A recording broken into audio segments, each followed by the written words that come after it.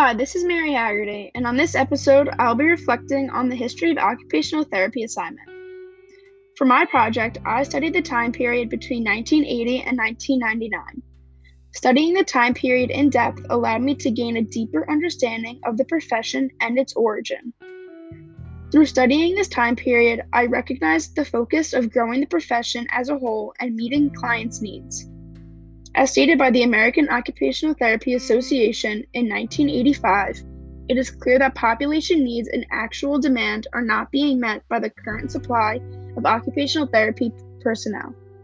Furthermore, through journals that were published and acts that were passed, it is evident a main priority of the profession during this time period was to expand research to make occupational therapy more science and research-based. I think it is important to mention the events of 1990, which I also emphasized during my presentation.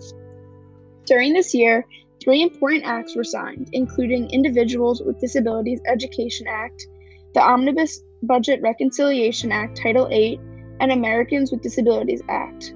All of these events allowed for growth in the profession and protected individuals that received occupational therapy services.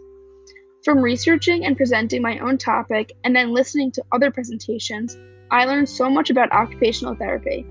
I thought it was so interesting to see the development of the profession and the priorities of the profession. You can definitely see how what is going on in the world impacts occupational therapy's focus during each time period. For example, the recovery of injured soldiers after the wars. Overall, I really enjoyed this assignment and think it was important to learn the background of the profession I will be practicing in the future. Thanks for listening.